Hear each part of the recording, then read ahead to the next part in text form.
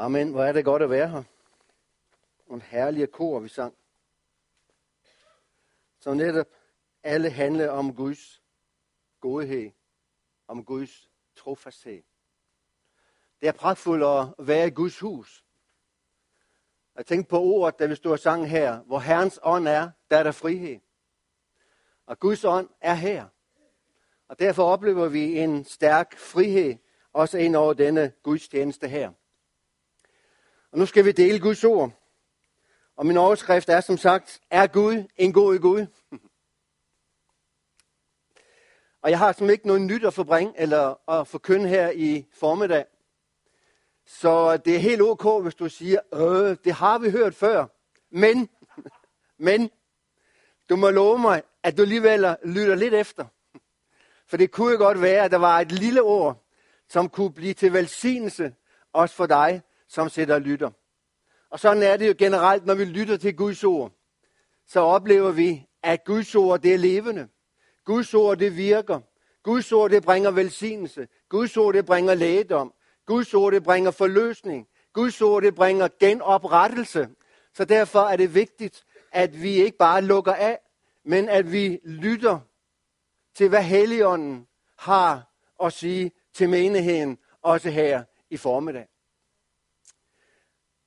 Der er mange meninger om Gud, og der er mange, der har stillet det spørgsmål, er Gud en god Gud? Er han den, han siger sig, at han er? Eller er han en anden? Og mange siger sådan, hvis Gud er en god Gud, hvorfor er der så meget ondt i verden i dag? Hvorfor griber han så ikke ind?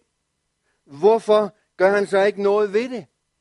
Og ofte så kan vi have utrolig mange spørgsmål omkring Gud. Er Gud virkelig en god Gud? Og jeg har oplevet, at hvis vi ligesom standser op ved alle disse forskellige spørgsmål, så kan vi godt på en måde komme lidt ind i nogle anfægtelser. Og det var netop det, som skete for salmisten Asaf. Asaf, han begynder på en god måde i salme 73, vers 1. Så siger han sådan, Gud er god mod Israel, mod de rene af hjertet. Det er jo en fantastisk begyndelse på en salme. Gud er god mod Israel. Gud er god mod os, som er samlet her i formiddag. Men så siger han sådan i vers 2, jeg var nær ved at snuble. Mine fødder var nær ved at glide. Og så kan vi stille os spørgsmål, hvorfor endte han pludselig kurs allerede fra vers 2 af? Og jeg tror, at det som gik galt, det var, at Asaf, han begyndte at se på de forkerte ting. Som bevirkede, at han ligesom blev lidt harm i hans liv. Gud, der er så meget, der ikke stemmer overens. Gud, der er så meget, som jeg ikke forstår. Og måske har vi ligesom stoppet op ved de samme spørgsmål. Gud, der er så meget, som jeg ikke forstår. Og det, som man ikke forstod, det var, at de mennesker, som ikke ville have noget med Gud at gøre, havde det tilsyneladende godt. Og det, som Asaf han så, det var, at de havde det meget, meget bedre, end han havde det. De kendte ingen kvaler. Deres krop var sund. De havde ikke del i nogen menneskelig nød. De blev ikke ramt som alle andre mennesker. Og han så pludselig, at de mennesker, som lever uden Guds frygt, de havde fremgang. De blev velsignet. Og så siger han sådan i vers 13 og 14, til ingen nytte holdt jeg mit hjerte rent og vaske i uskyld mine hænder. Jeg blev dog ramt dagen lang og tugte hver morgen. Og når vi læser de vers 13 og 14, så er det ligesom vi kan fornemme ånden i Asaf. Gud, hvor er din godhed mod mig? Gud, hvorfor har alle de andre det bedre, end jeg har? Jeg forsøger at holde mig nær dig. Jeg forsøger jo at overholde dine bud. Jeg forsøger at være en god kristen. Jeg forsøger det og det og det og det. Så hvorfor har de gudløse det meget bedre, end jeg har det? Det var ligesom, han ikke helt forstod sammenhængen i det. Men midt i hans svære situation, så gjorde han det helt rigtige. Fordi han begyndte nemlig at søge Gud. Han begyndte at meditere over Guds ord. Og det er jo altid godt, når vi ligesom møder en udfordring her i livet. Det er altid godt, når vi ligesom møder en mur. Når vi møder noget, som vi ikke kan forstå. Så er det utroligt godt, at vi begynder at søge Gud. Det er godt, at vi begynder ligesom at meditere over Guds ord. Fordi det er ofte der, at vi finder løsningen. Salmisten siger sådan i salme 1, at den mand, som søger Gud, som mediterer over Guds ord, han er som et træ, der er plantet ved bækken, bærer frugt i rette tid, bladene visner ikke. Alt, hvad han gør, det får han lykke til. En fantastisk salme. Han oplever, at når han begyndte at søge Gud, så fik han en visdom. Og det var også det, som Asaf han gjorde her. Han siger i vers 16, jeg tænkte efter for at forstå det. Det var en uret i mine øjne. Og så siger han sådan her, indtil. Godt lide det ord her. Indtil jeg kom til Guds helligdom og gav agt på deres endelige. Og da han ligesom kom ind i Guds helligdom, så var ligesom han så, hvordan deres endeligt, eller hvordan det sluttede for den. Men jeg kan godt lide ordet her, til Guds helligdom.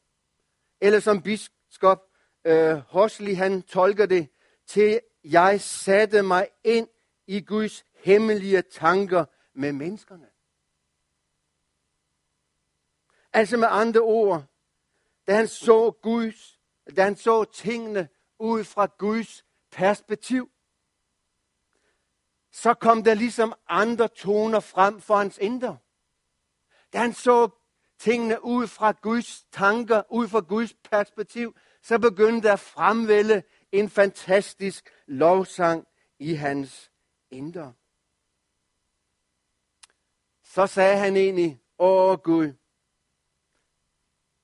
jeg omvender mig fra den snigende misundelse, som var ved at trænge ind i mit liv. Gud, alligevel i alle omstændigheder, så er du en god Gud. Så er du en fantastisk Gud.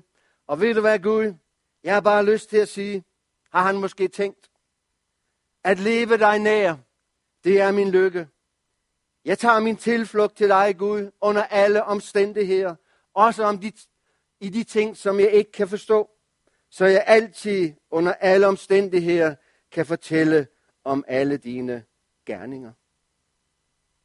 Og jeg kan godt tænke mig at stille det spørgsmål, hvad er det første, du tænker, når du hører denne sætning?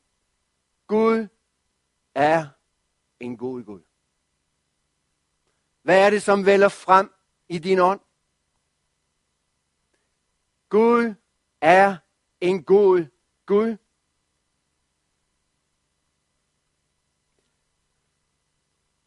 Det kan godt være, at du siger ja. Det er også det, som jeg oplever.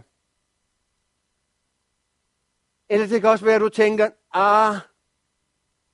det er ikke lige det, som jeg oplever hver dag. Og så har jeg bare lyst til at sige, jeg kan egentlig godt forstå, at hvis du tænker det sidste. Fordi at livet er jo ikke altid ligeligt. Eller er det? Nej. Livet er ikke altid ligeligt. Og det er jo ikke hver dag, at vi lige har lyst til at råbe halleluja. Eller er det? Jeg må bare sige for min del, jeg har ligesom oplevet begge ting. Nogle gange, når vi vågner om morgenen, så hiver vi dynen af os, og så siger vi, yes, amen, en fantastisk dag det skal blive. Gud, du er en god Gud. Jeg ved, at du skal være med mig hele dagen, og så videre. Så dagen, det bliver en fantastisk dag. Men nogle gange så oplever jeg også sådan, ikke så meget mere, men førhen, at jeg kan stå op om morgenen, og så kan jeg ligesom vende mig til Gud. Og så kan jeg sige, Gud, jeg fatter og forstår ikke en brik af noget som helst. Og jeg husker for år tilbage, hvor jeg havde det lidt svært. Så gik jeg ud i skoven, og så råbte jeg fra dybet af min indre, Gud, hvor er din godhed imod mig? Hvor er du? Gud, jeg forstår det ikke. Jeg forsøger jo så godt, som jeg kan. Hvor er du? Men ved du hvad? Der er en ting, jeg har lært her i livet. Og det er vigtigheden af at forstå en side af Guds karakter, som er Guds godhed. Uanset hvad du og jeg, vi oplever, uanset hvad du og jeg, vi går igennem, så er Gud en god Gud. Guds godhed, det er meget mere end et slogan. Guds godhed, det er meget mere en erklæring eller et udsagn. Og jeg er så glad for at kan stå her der og sige, at hele Guds væsen er gennemsyret af Guds godhed. Og jeg tror, at det er noget af det, som Helligånden, han vil åbenbare for os. Gør til en dyb sandhed i vort indre, som vil sætte os fri, og som vil sætte os fri til at gøre de ting, som Gud, han har lagt hen til os. Og så kan det godt være, at du siger, Per, det er ikke lige det, jeg oplever. Jeg oplever svære omstændigheder. Jeg oplever modgang. Jeg oplever, at der kan komme trængsler på min vej, og så videre. Ja, det er ikke så behageligt. Og jeg tror, vi alle oplever de ting. Men udelukker det Guds godhed? Nej. Tværtimod. Det kan være med til at åbenbare Guds godhed. Paulus siger sådan, hvem kan skille os fra Kristi kærlighed? Eller vi kan sige, hvad kan skille os fra Kristi kærlighed? Og så siger han, Kristus Jesus er død, ja meget, ja endnu mere. Han er opstået. Er det ikke fantastisk? Det er jo grundlaget, fundamentet for Guds godhed. Han er opstået og sidder ved Guds højre hånd. Og hør så, og går i forbøn for os. Fantastisk. Er Gud ikke en god Gud? Hva? Han er opstået. Han sidder ved Faderens højre hånd, og han går i forbøn for os. Uanset hvor du befinder dig, så går han i forbøn. Og Paulus siger det sådan i 1. Korinther 10:13. De fristelser, der har mødt jer, er kun menneskelige. Og så siger han, og Gud er trofast. Han vil ikke tillade, at de fristes over evne. Og hør så, hvad han siger. Men vil sammen med fristelsen også skabe udvej, så I ikke bukker under. Gud, han er bare en god Gud. Han hjælper os, så vi ikke bukker under. Hvordan lærer vi Guds godhed at kende? Og jeg tror godt, vi kan blive enige om, at det ikke er noget, der sker lige over en nat. Det kan godt gøre det måske, fordi Gud, han er en stor Gud. Men som udgangspunkt er det jo ikke noget, der sker over en nat. Og jeg går ud fra, at efter 1. klasse, så ejer du heller ikke al verdens visdom.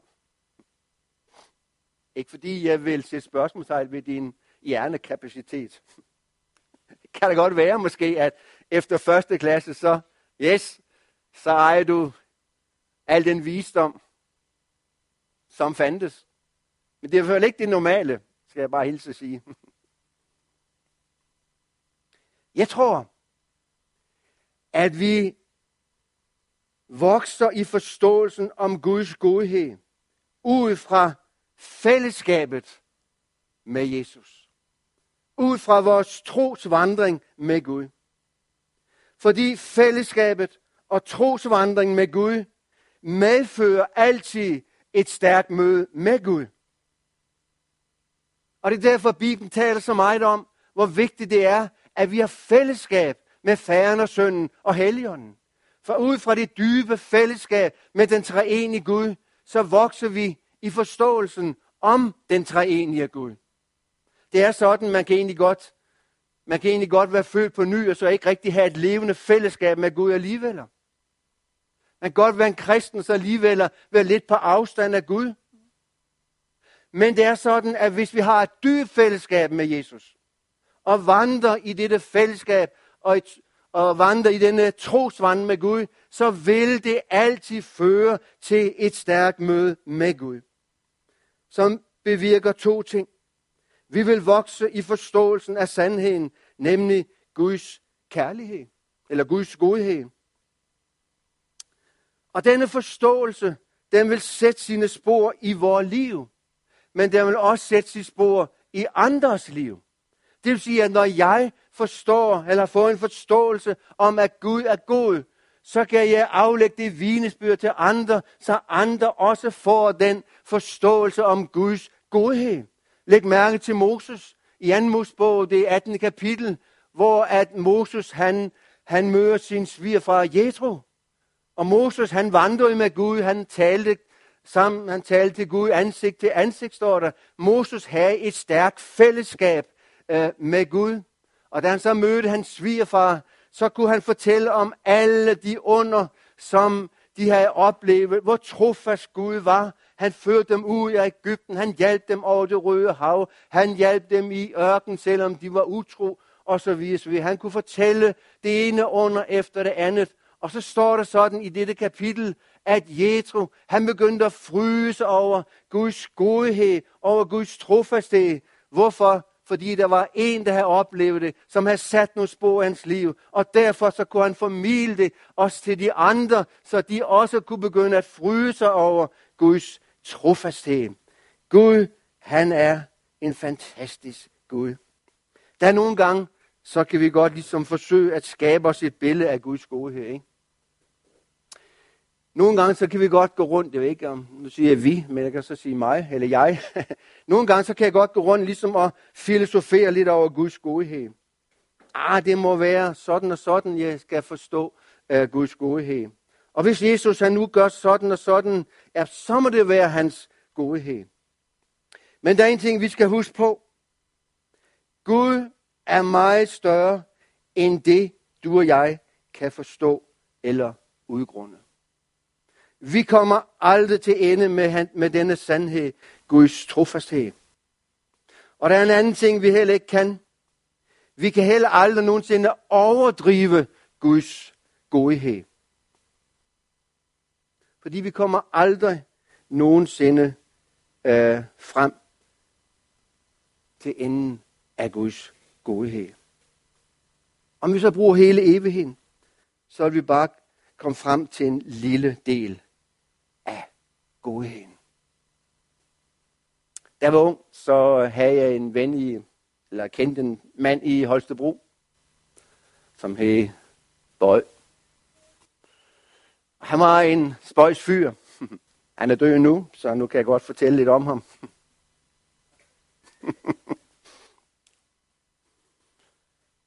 Hvis der er noget, der her overdrivelsens nådegave, så har han virkelig fået det.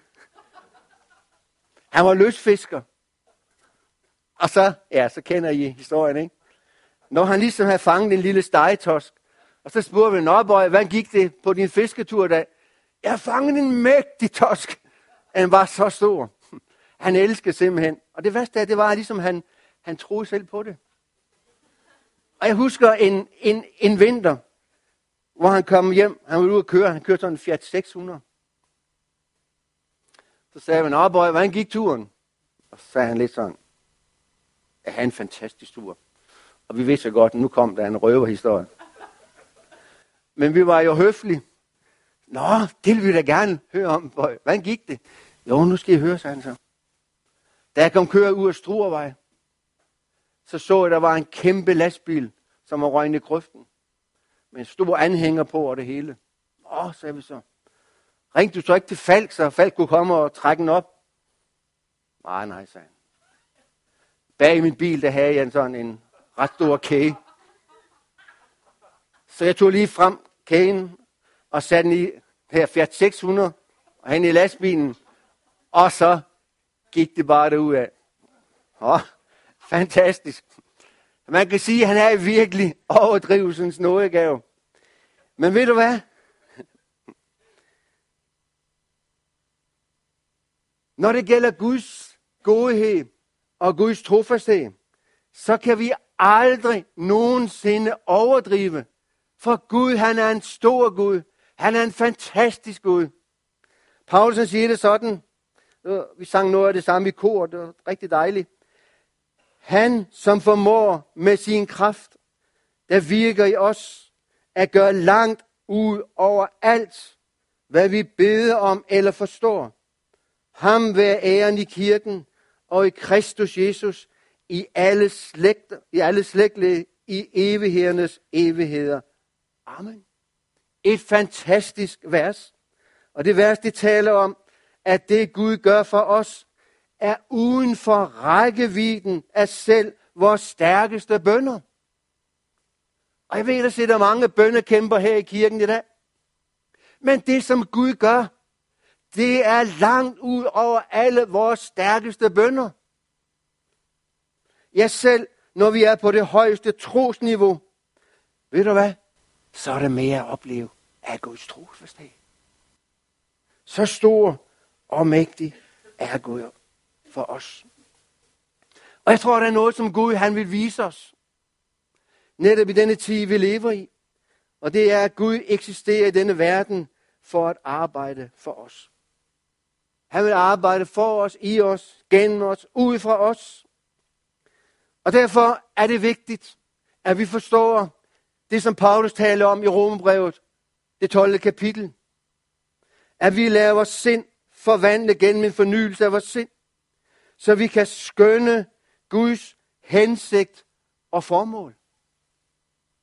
Og jeg tror, det er sådan, at skal vi udleve Guds hensigt og formål, så er det vigtigt at forstå, at Jesus, han lever i troen, eller i os ved troen, og ikke gennem vores følelser. Fordi det er sådan, at hvis vi giver rum for vores følelser, så vil vores forståelse om Guds trofasthed, så vil den ligesom gå op og ned. Men lever vi vort liv gennem troen, så ser vi, at Gud, han er god, uanset hvor jeg bevæger mig hen. Uanset hvor jeg er på jordkloden. Uanset om jeg er på rejse eller hus, eller hvor jeg bevæger mig hen, så er jeg altid genstand for Guds opmærksomhed. Og det vil jeg gerne opmuntre dig med.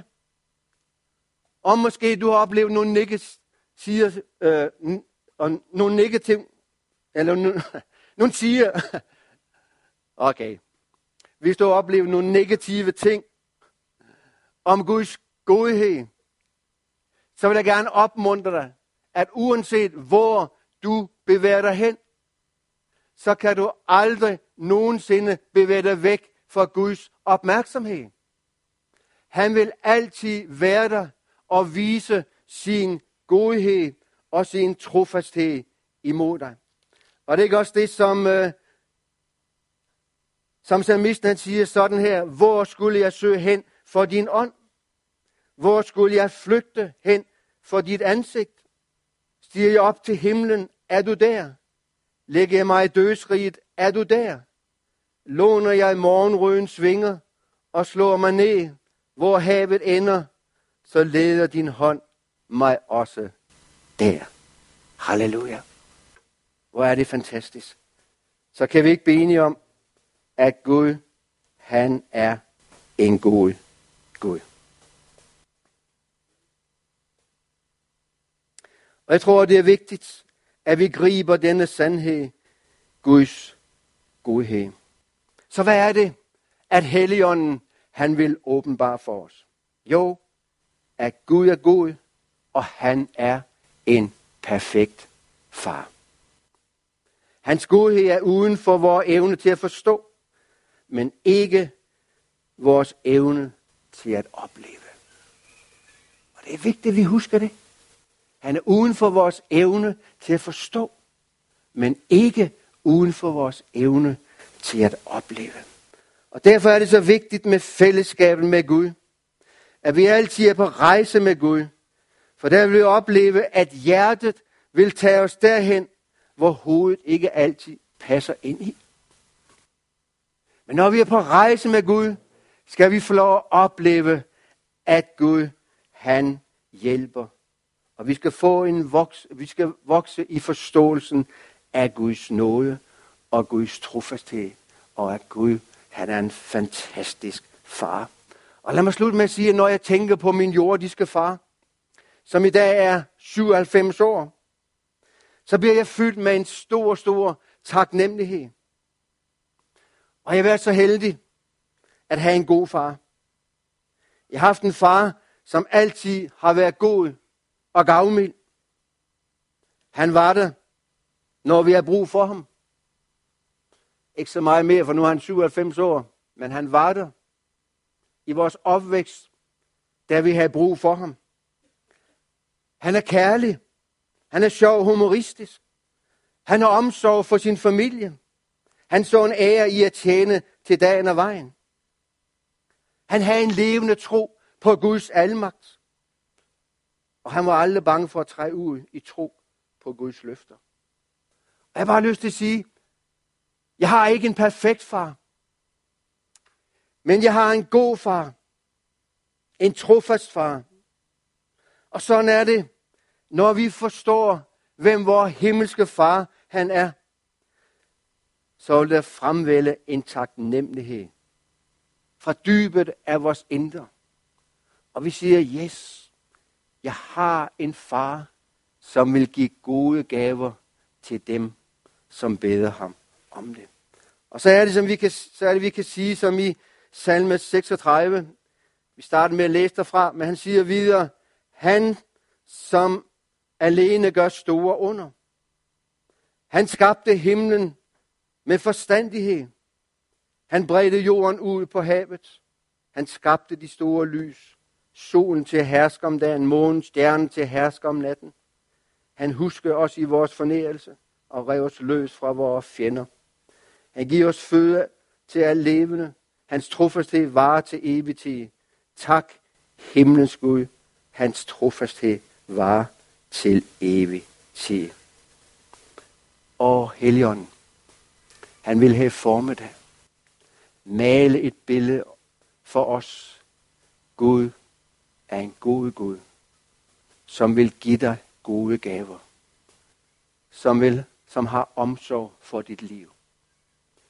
Som vil komme ind over dit liv.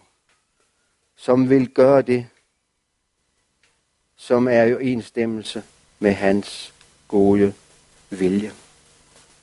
Og hvorfor er det så vigtigt, at vi forstår Guds godhed?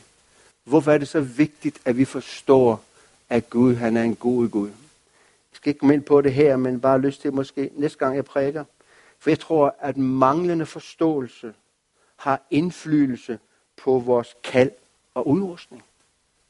Manglende forståelse har indflydelse på, hvordan vi bruger vores gudgivet talenter og gaver. Manglende forståelse har indflydelse på vores bønsliv. Og manglende forståelse har indflydelse på, hvordan bliver vi en god efterfølger af Jesus. Det er så vigtigt, at vi som Guds folk lever i denne åbenbaring. Min far, han er med. Og han hjælper. Og han giver ind der, hvor jeg har brug for det. Skal vi ikke stå op, og så skal vi bare søge Gud her til sidst. Og det kan være, at du har et dunkelt billede omkring Guds godhed, om Guds trofasthed. Så mens vi beder, så tror jeg på, at Helligånden kan åbenbare din fars godhed ind i din ånd lige nu. Så du går hjem og kan sige, yes, hvor er han dog god. Hvor er han dog mægtig. Hvor er han dog trofast. Halleluja. Så lad os løfte vores blik til Jesus. Det er ham, som viser det. Det er ham, som åbenbarer det. Dybt i vor ånd. Far, jeg takker dig for dit nærvær. Jeg takker dig, fordi du er her ved din hellige ånd. Tak, fordi du kender hjerterne. Og far, jeg beder om, måske er der nogen, som ikke helt forstår din godhed. At du er en god Gud. Så beder jeg dig, Helligånd, at du lige nu vil berøre de mennesker. Jeg beder dig, Helligånd, at du vil vise dem, at Gud, han er en fantastisk Gud. Tak, fordi vi kan leve i denne åbenbaring. I denne forståelse. At vi kan aldrig komme væk fra din opmærksomhed. Far, jeg takker dig for din velsignelse og din nåde. I Jesu navn.